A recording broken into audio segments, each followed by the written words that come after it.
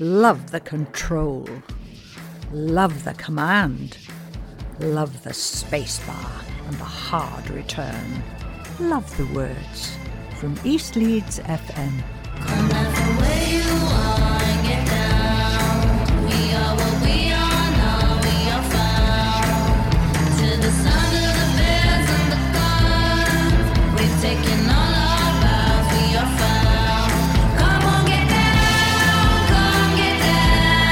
make amends, make a vow.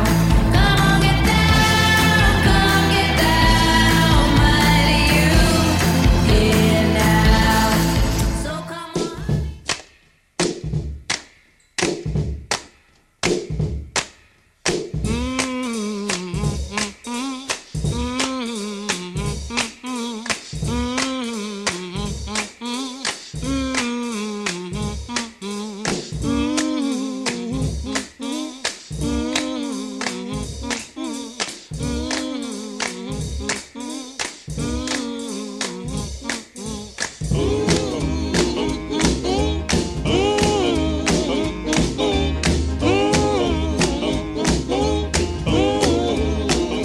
Little bitty pretty one, come on and talk to me. Lovey one, come sit down on my knee. Oh, oh, oh, oh, oh, oh, oh. Tell you a story, happened a long time ago. Little bitty pretty one, I never watched you grow.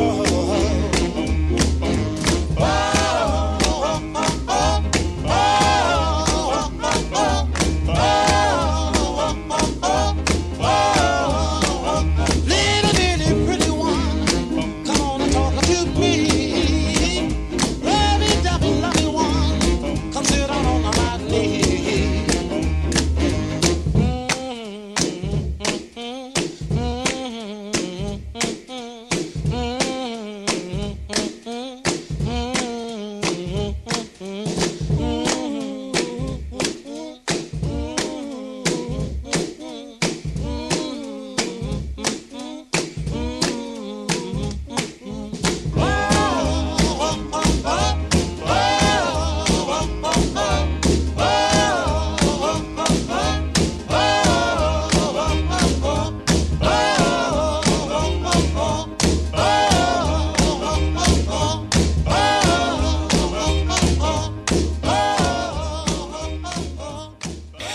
So you're listening to Love the Words here on East Leeds FM.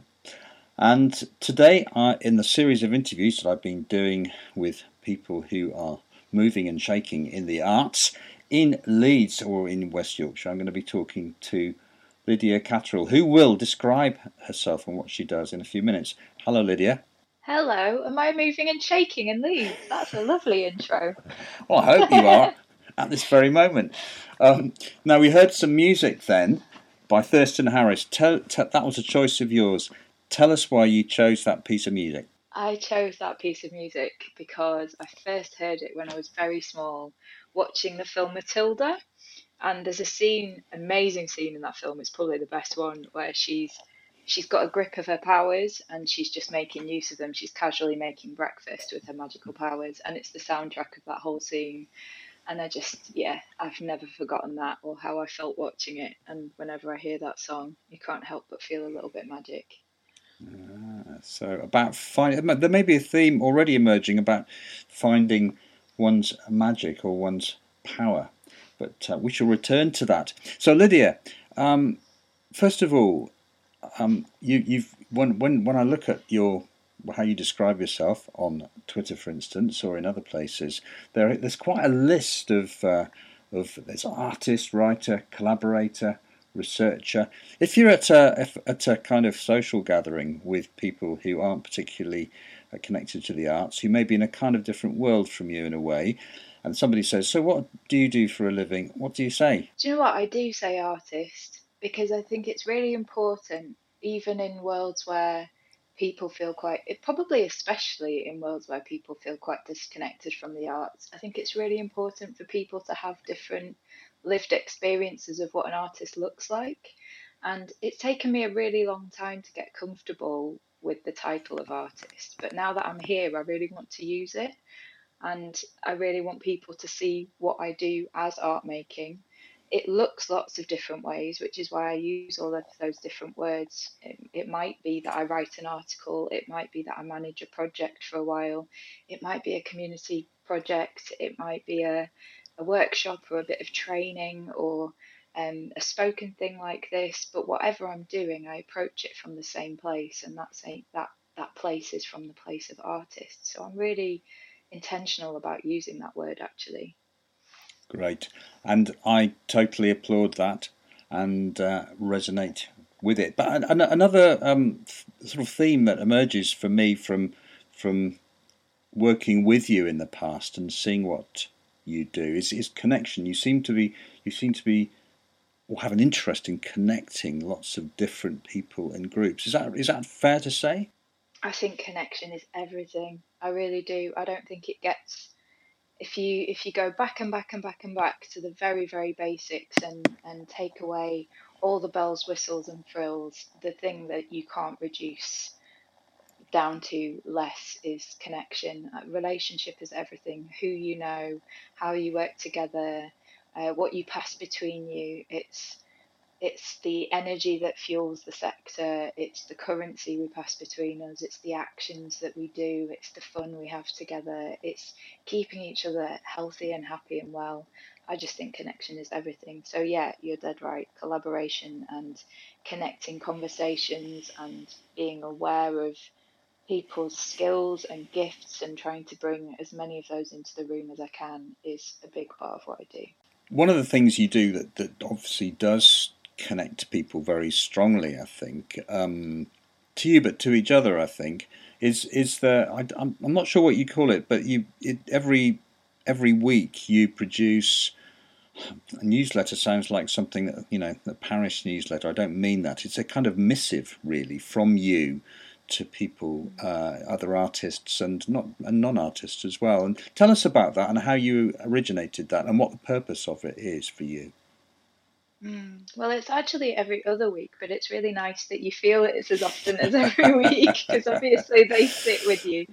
I have a Patreon page as well, and I put the week that there isn't a newsletter, I put something on my Patreon page. So there are some people that hear from me every week, but it took me a really long time to feel brave enough to send something that felt like a newsletter actually, because I knew from the start that I wanted to share thoughts that weren't quite finished. I wanted it to be a sort of open studio, take a look at my desk while I'm working some things out. And I wanted to set a bit of an example of sharing ideas before they're finished, failing out loud, thinking out loud, knowing that I would look back in a year's time and probably be a bit embarrassed about some of the things that I was thinking about or some of the connections that I was making, but also knowing that it would act as a little bit of oh, that's how I got to that. That's how I got to that idea. And a few people witnessed me getting there, or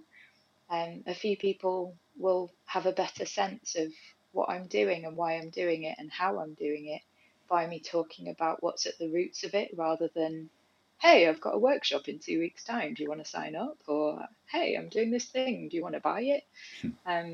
So it was always about building community around my work, but it was also always about hearing back from other people and sort of putting some provocations out there that people could respond to and talk to me about.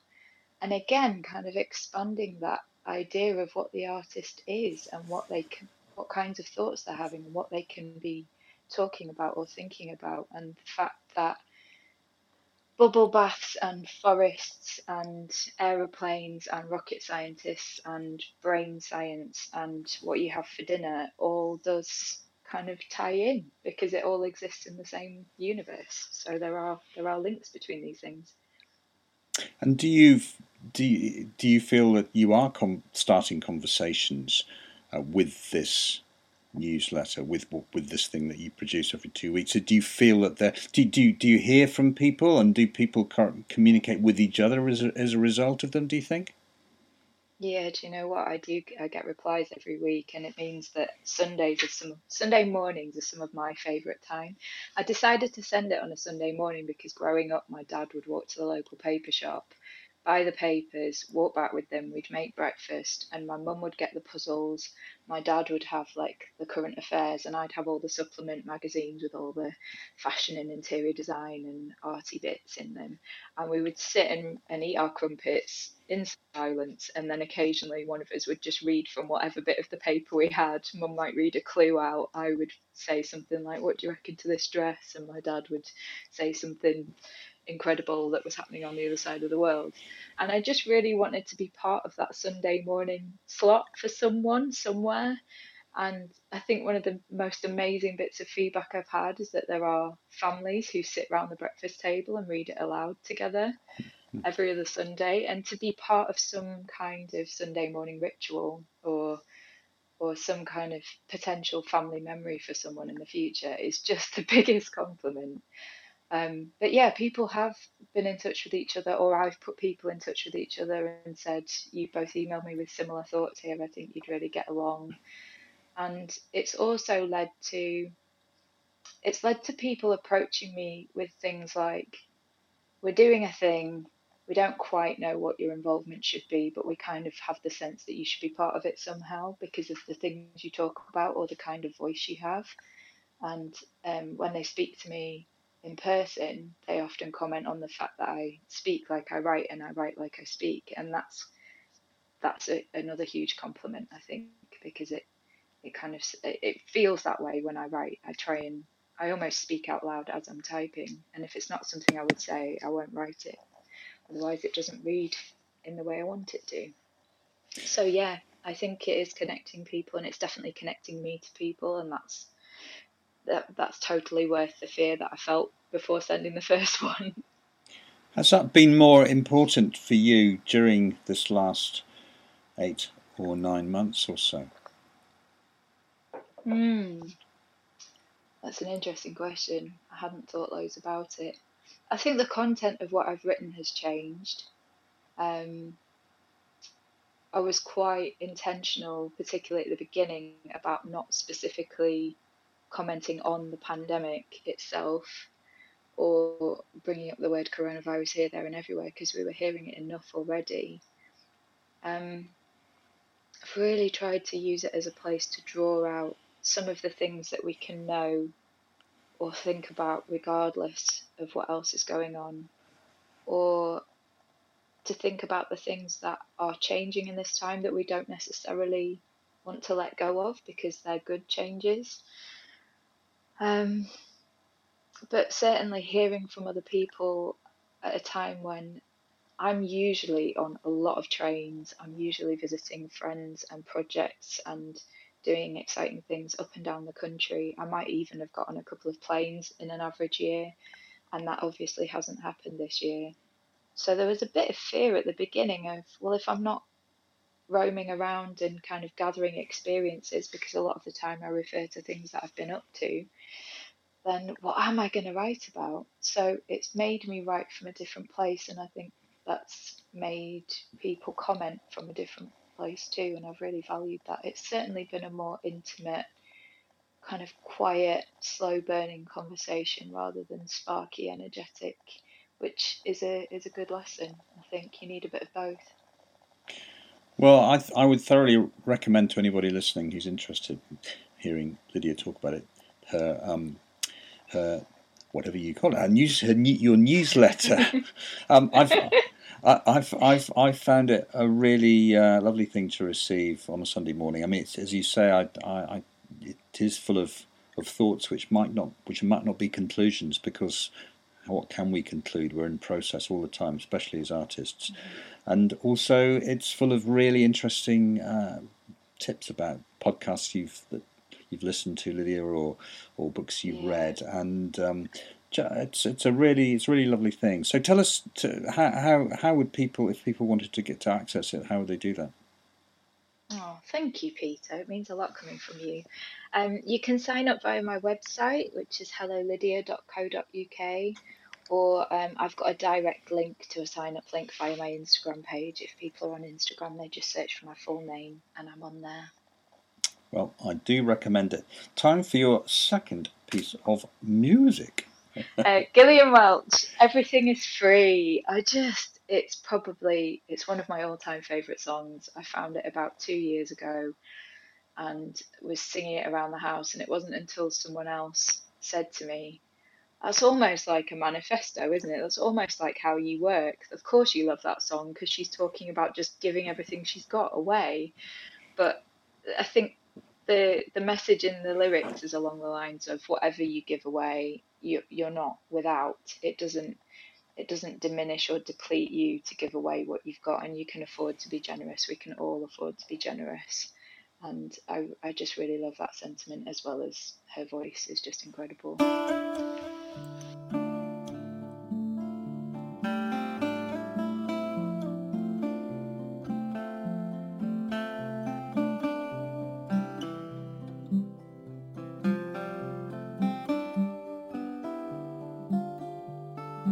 Everything is free now.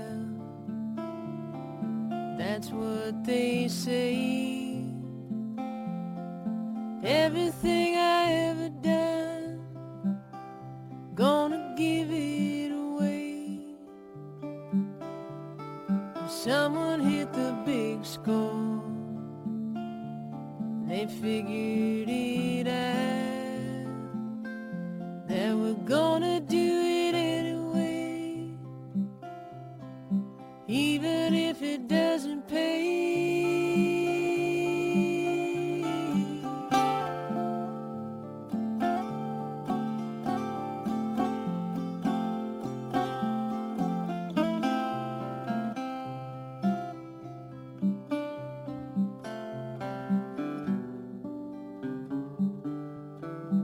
I can get a tip jar, gas up the car, try to make a little change down at the bar. Or I can get a straight job, I've done it before. Never minded working hard, it's who I'm working for. And everything is free now, that's what they say. Everything I ever done, gotta give it away. Someone hit the big score, they figured it out. They were gonna do it anyway, even if it doesn't pay.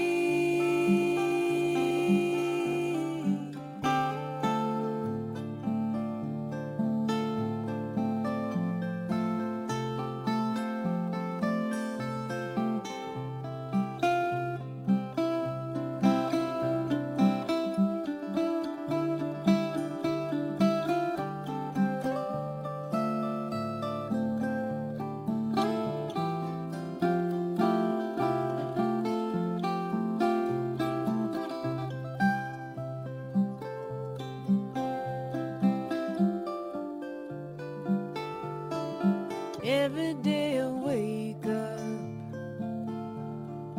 humming a song, but I don't need to run around.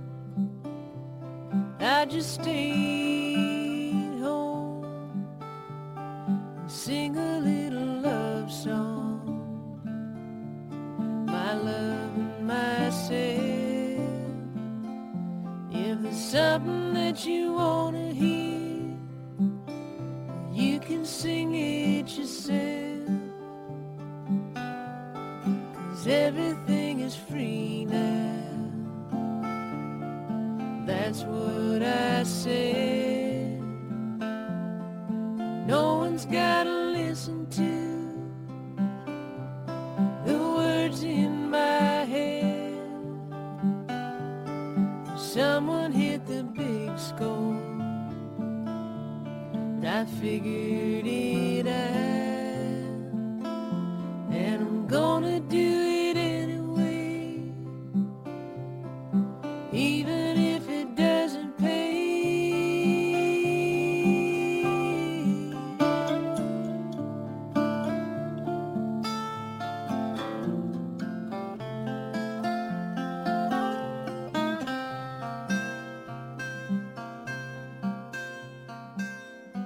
So that was Everything is Free by Gillian Welch, chosen by Lydia Cattrall, who is our guest this week on Love the Words here on East Leeds FM. Artist, writer, collaborator, researcher, all kinds of things. Lydia, how did this all start for you in terms of where, if you can, sort of where we are now? Did you see a clear path to here? How did it start? That's really interesting because I was having this conversation yesterday with a friend for the first time in a long time, and we were both commenting on the fact that if you were to look back at 15 or 14-year-old us and say, this is where you'll end up and you'll call it a job, just no one has it sorted, do they? No one has a point where you go, this is it, I'm a grown up, I'm doing the job, I'm doing the thing, I've worked it out, I've found it, I'm doing it for real now. I still feel like I make up my job every day, and I think lots and lots of people do, and those who don't say that are probably making it up. But so I wouldn't say there was ever a clear path. What I'm surprised thinking back is how there were lots of key moments where I really stuck to my guns about the thing that most excited me or most fueled me, even when it was trickier to do that. I had both my parents were social workers and had 40 years social work experience between them. So a lot of the conversations at home were about families and real people and how people live and the hard parts of being alive as well as the really amazing parts, and the spread of human experience was just really part of the fabric of being in my household. And then at school, just really, really into the arts, art, drama, music, played instruments, did all the clubs, was in the school play, not always in the kind of, I wasn't an upfront role kind of person, but I wanted to be in the mix. And for me, they were just never mutually exclusive. I didn't feel like you had to make bad art for it to involve lots of people, and I didn't feel like you had to make strange community projects just to kind of elbow in some art somewhere. And I just really looked out for the examples where both things were being done well. And I suppose by not trying to be a social worker, because my parents told me I should definitely not be one of those,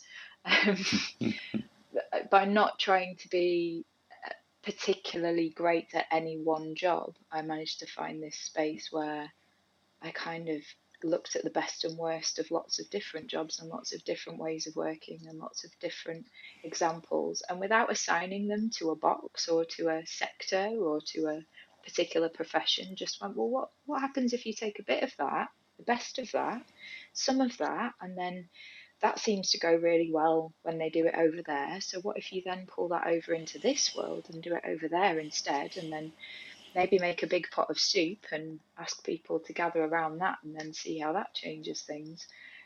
And just over time, kind of playing. I think play has just been really central, and going with a gut instinct and taking risks.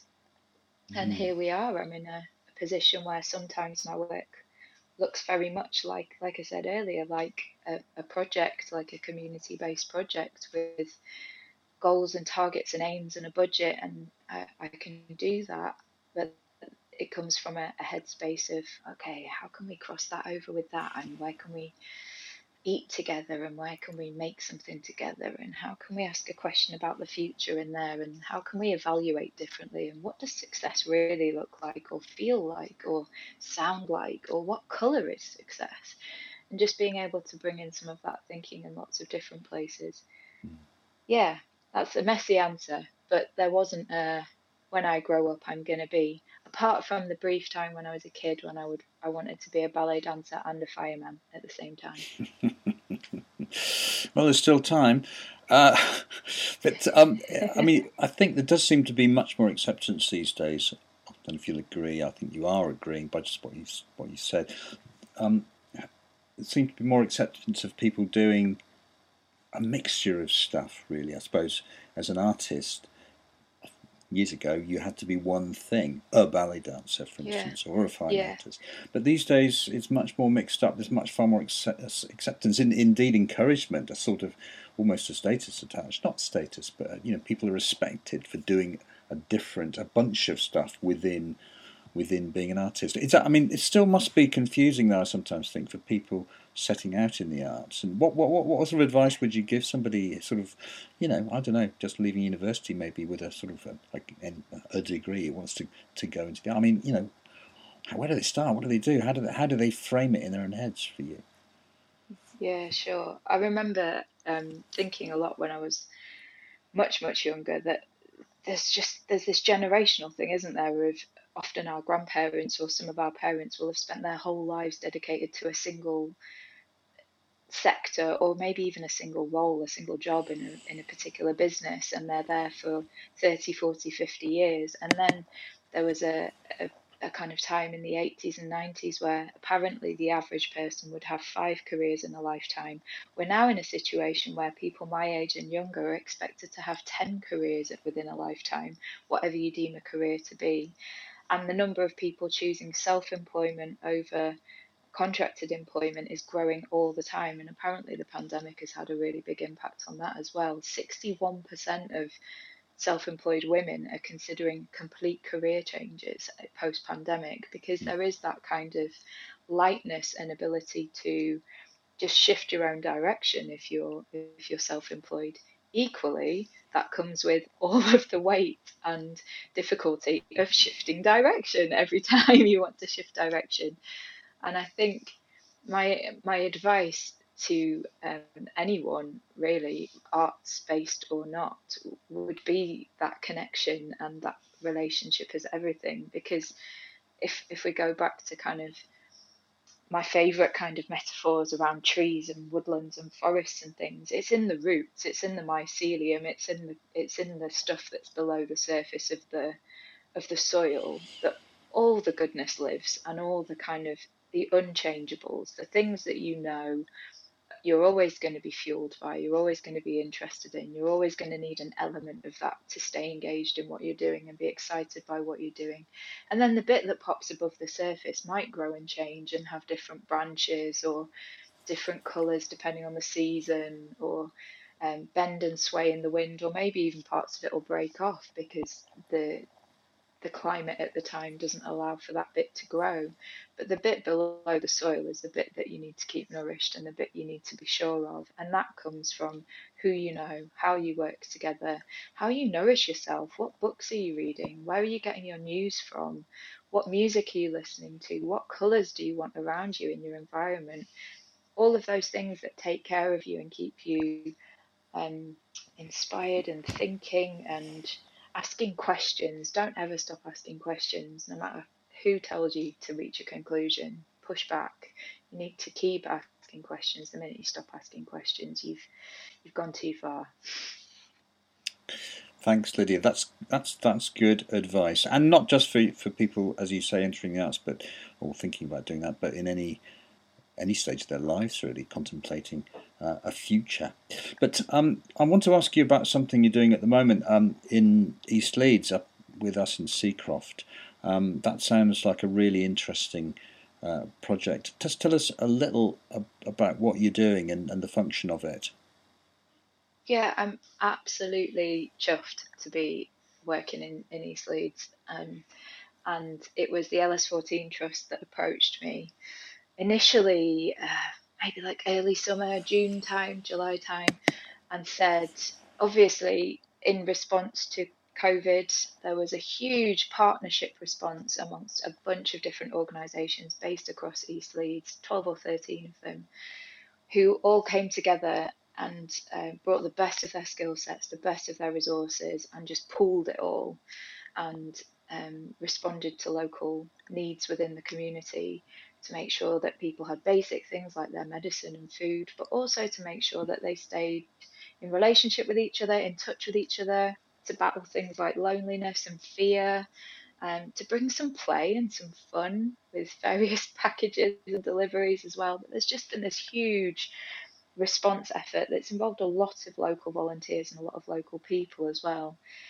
And LS14 basically said to me, we're in it, we're doing it, something's happening here, but we can't really step back and look at it because we're doing it. So could you listen, watch, reflect back to us what's going on a little bit, maybe even think about some creative responses that tell stories of what's going on here, because there's a reason why it's happening in the way that it's happening.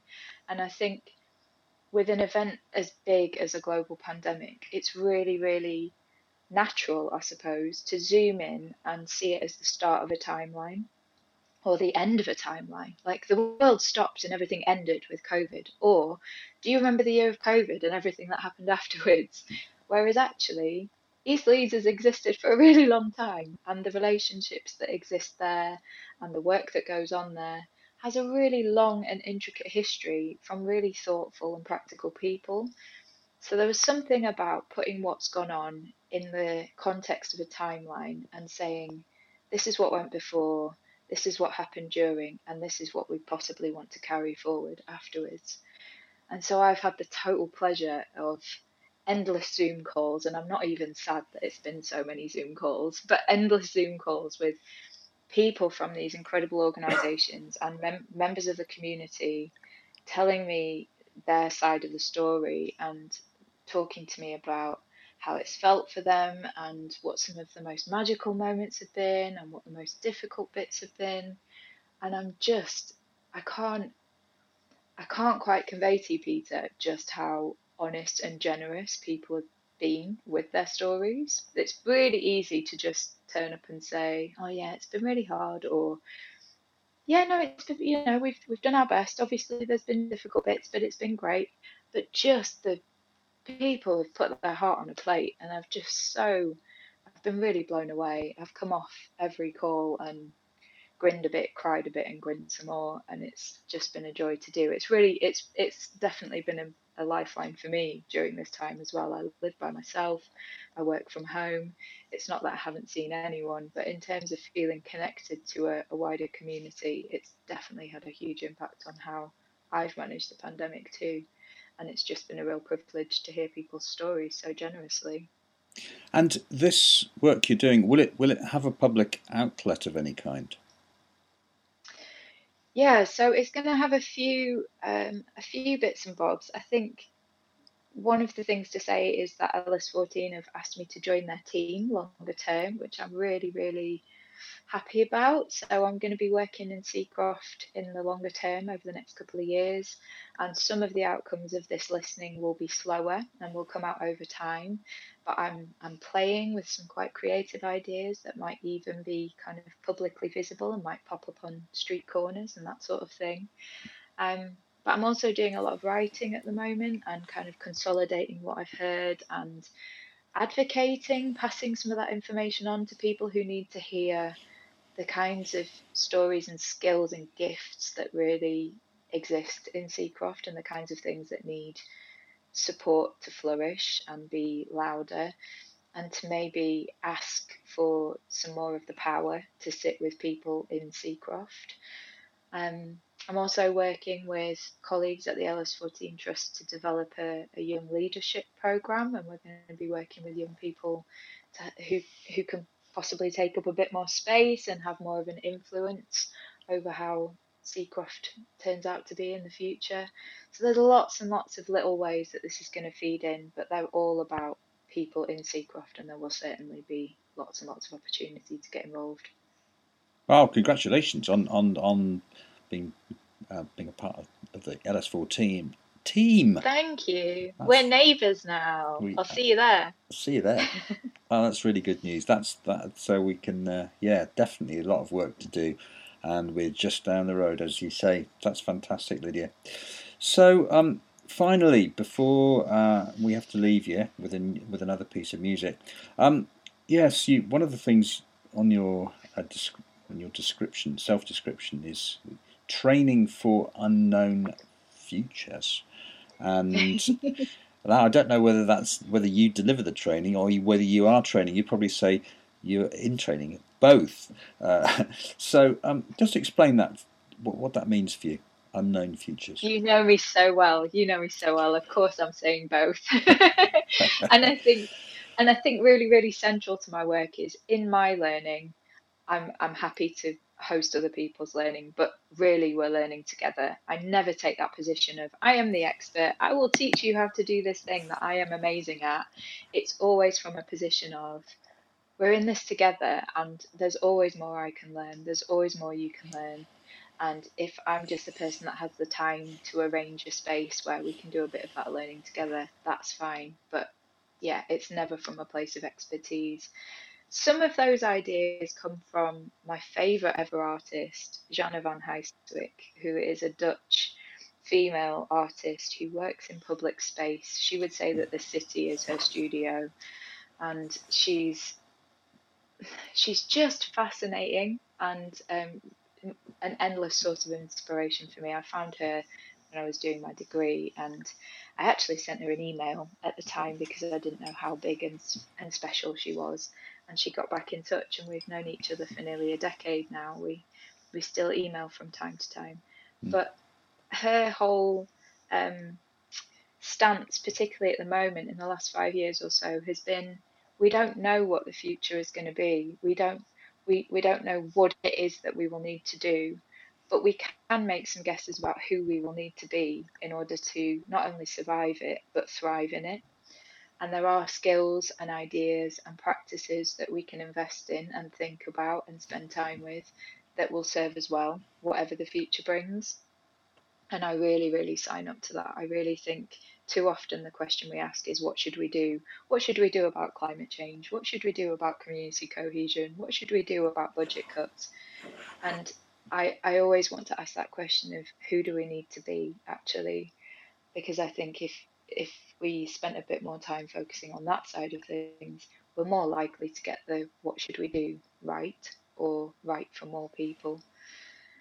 So yeah, I don't know if that answers your question, but I think in the work that I do, I'm trying to just hold a bit of space for us to think about what things do we need to prioritize here that will always need prioritizing, whatever the current fire burning right in front of us is, whatever the emergency response we're having to make is for, what are the things that are always going to be worthwhile valuing actually.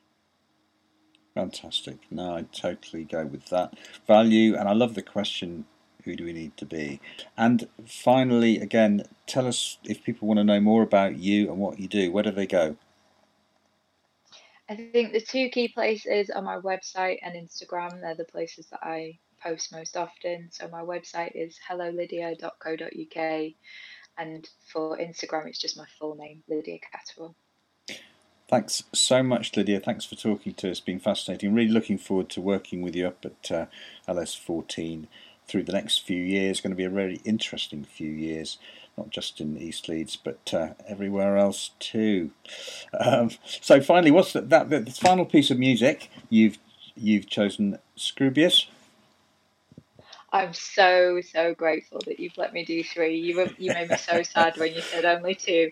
Honestly, I'm a person who has a playlist for everything, and so many eras and moments are defined by tracks. So when you said, "Oh, if you could just casually pick two," I was devastated. So thank you for squeezing in a third. I've chosen "Thou Shalt Always Kill" by Scroobius Pip. A friend sent me this album when I was living in Romania for 6 months when I was 19. So it was my first time away from home. It was the first time I was living by myself. I was working on community projects in the middle of nowhere, and he sent me this spoken word like heavy beats album, and I just remember being in my tiny studio flat kind of dancing around to this thing. And the reason I've chosen this track is because I'm a big fan of manifestos, and I'm a big fan of kind of borrowing structures and playing with them and using them for something other than what they were originally intended for. And I kind of hear this piece of music or this track as just a really fun play at a manifesto, but there's also a lot of truth in it. And I think that often happens, that when you're playing with something, you tend to get to the roots of what you really mean or what you really think. So I always laugh and nod when I listen to it.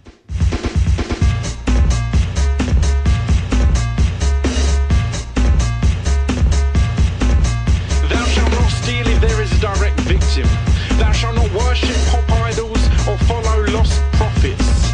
Thou shalt not take the names of Johnny Cash, Joe Strummer, Johnny Hartman, Desmond Decker, Jim Morrison, Jimi Hendrix or Syd Barrett in vain. Thou shalt not think any male over the age of 30 that plays with a child that is not their own is a paedophile. Some people are just nice. Thou shalt not read NME. Thou shalt not stop liking a band just because they've become popular. Thou shalt not question Stephen Fry.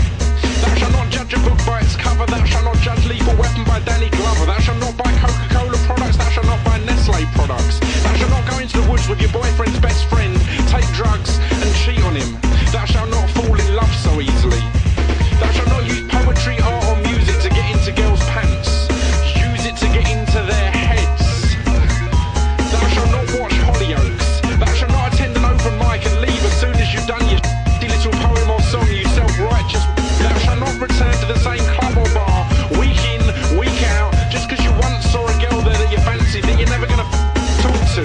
Thou shalt not put musicians and recording artists on ridiculous pedestals, no matter how great they are or were. The Beatles were just a band. Led Zeppelin, just a band. The Beach Boys, just a band. The Sex Pistols, just a band. The Clash, just a band. Crass, just a band. Minor Threat, just a band. The Cure were just a band. The Smiths, just a band. Nirvana, just a band. The Pixies, just a band. Oasis, just a band. Radiohead, just a band. Block Party, just a band. The Arctic Monkeys, just a band. The Next Big Thing, just a band. Thou shalt give equal worth to tragedies that occur in non-English speaking countries as to those that occur in English speaking countries. Thou shalt remember that guns, bitches and bling were never part of the four elements and never will be. Thou shalt not make repetitive generic music. Thou shalt not make repetitive generic music. Thou shalt not make repetitive generic music. Thou shalt not make repetitive generic music. Thou shalt not pimp my ride. Thou shalt not scream if you want to go faster. Thou shalt not move to the sound of the rickiness. Thou shalt not make some noise for Detroit. When I say hey, thou shalt not say ho. When I say hip, thou shalt not say hop. When I say he say, she say, we say, make some noise. Kill me. I forgot where I was. Hang on. Thou shalt not quote me happy. Thou shalt not shake it like a Polaroid picture. Thou shalt not wish your girlfriend was a freak like me. Thou shalt spell the word phoenix P-H-E-O-N-I-X, not P-H-O-E-N-I-X, regardless of what the Oxford English Dictionary tells you. Thou shalt not express your shock at the fact that Sharon got off with Brad at a club last night by saying, is it? Thou shalt think for yourselves. And thou shalt always kill.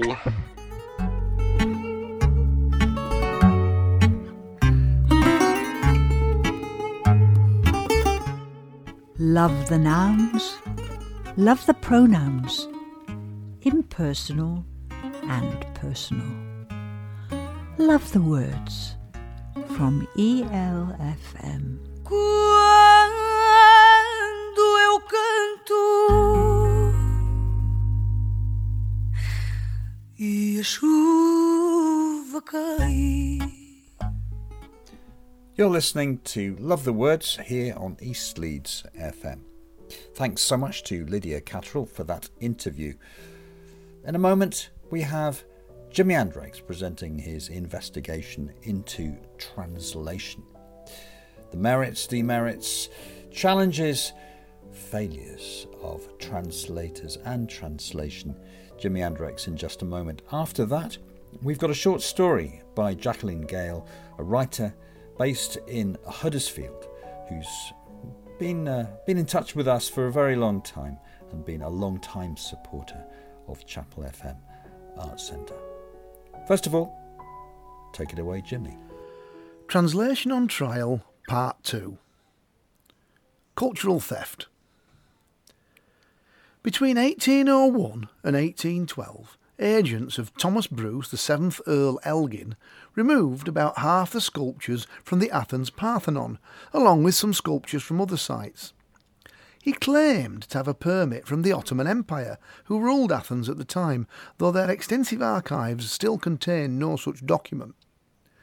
For 200 years, the Greeks have tried to get the UK government to return them without success. The British Museum has a special building to house them. One argument advanced for not returning the plundered marbles is that they have become, to quote one source, part of our national heritage. What's all this got to do with translating songs, I hear you ask? Well, may I present Exhibit 2.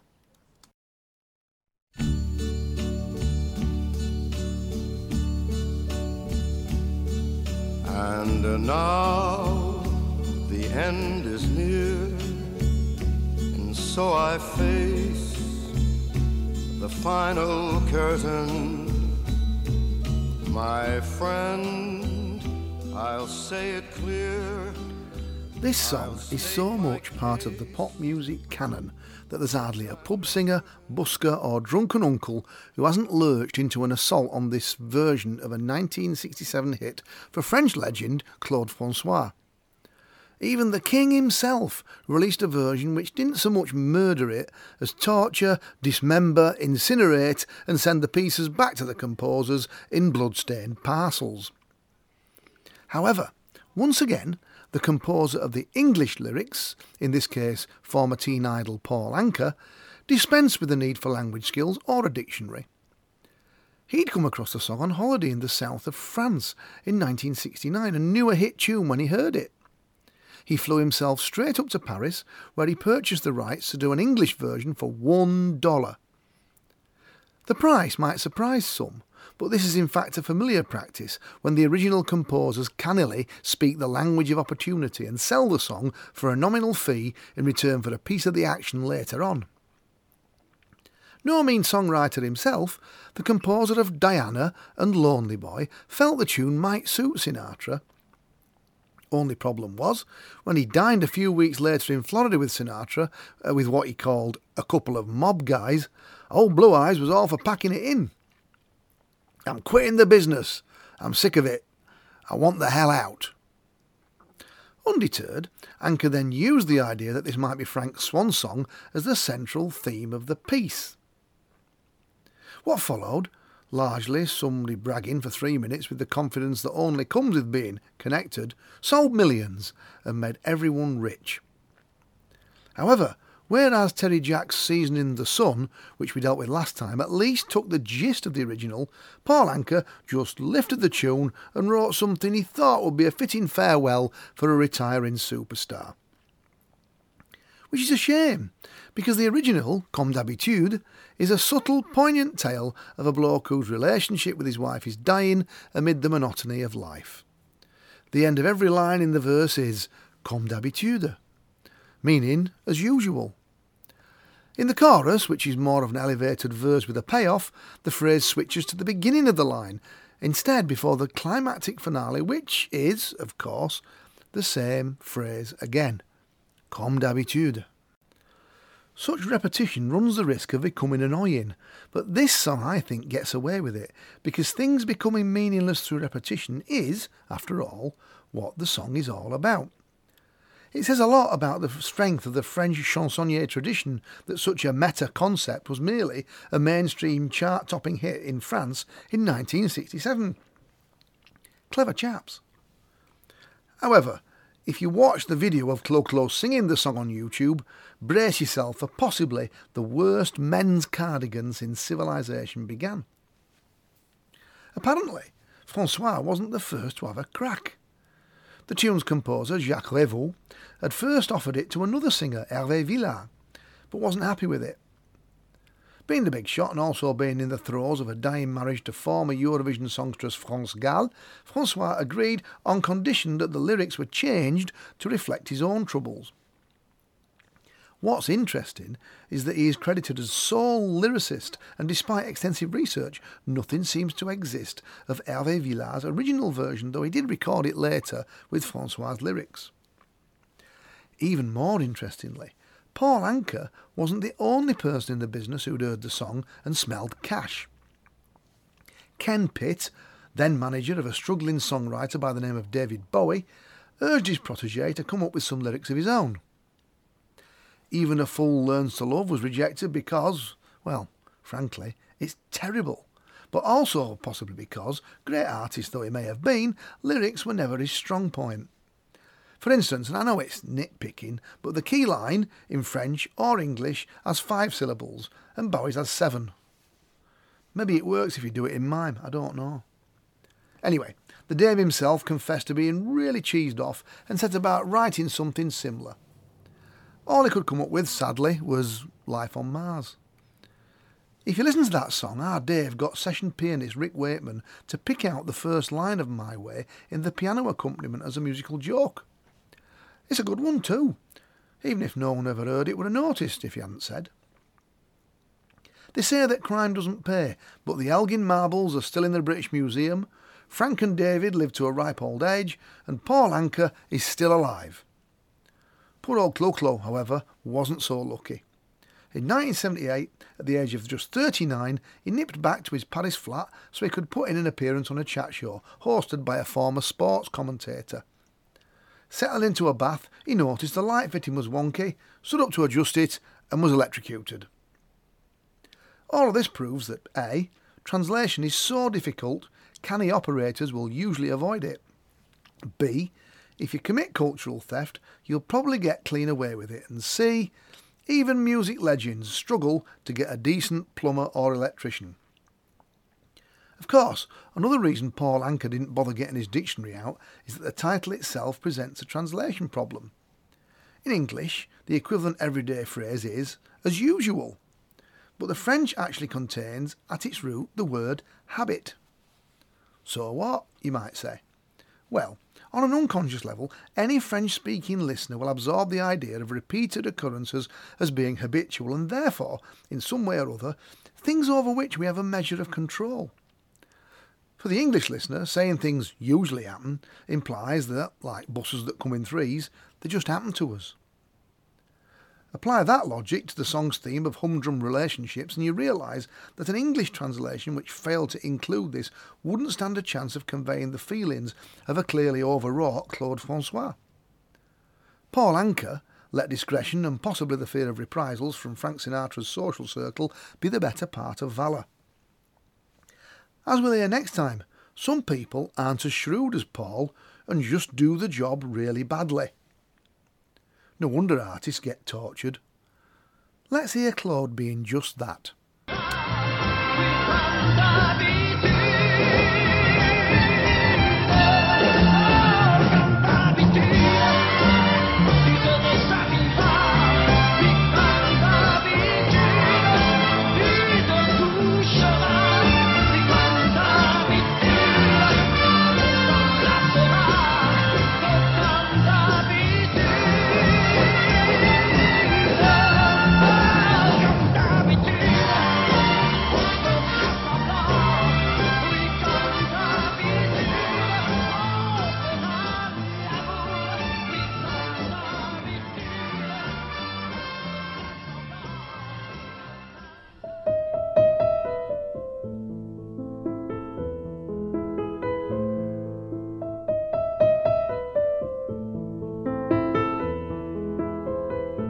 Love the haiku, love the sonnet, love the quatrain and the couplet, love the words.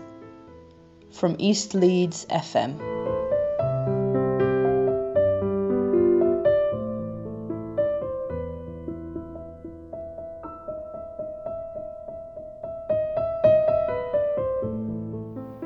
Stew. Jean interfered in the emotional landscape of everyone she met. Her "How are you?" always so sincerely asked that you're fine, grand, dandy or okay, hung in the silence that followed it, awkward as the mad dart of your eyes to avoid her stare. You can feel the lid slowly peeling off the boxed up grief in your gut, and so that she can't hear it go pop, you start prattling on about work and the commute and the madness of the other drivers. She waits so well. You know she's not really listening to the commuter rant, but waiting for the pop. She knew before she asked how you were. It's not hard to see the pain in your eyes, your lost smile, usually so close to the surface, now somewhere much further away. You know that yourself that your voice no longer rises and falls in the giving of love and enjoyment you're known for. You know yourself it's a hollow ring from an empty bucket. You've never felt loved by Jean. She's always been there, always asked, always listened, and for years you told her as much as she had time to hear. Everything. You were candid and fluent and funny and enjoyed the telling, even the telling of the heartbreaks and the mistakes, the mortifications and the deceits. Somehow over the years you stopped telling. To be fair, it wasn't just Jean you stopped telling. You stopped telling anybody anything, full stop.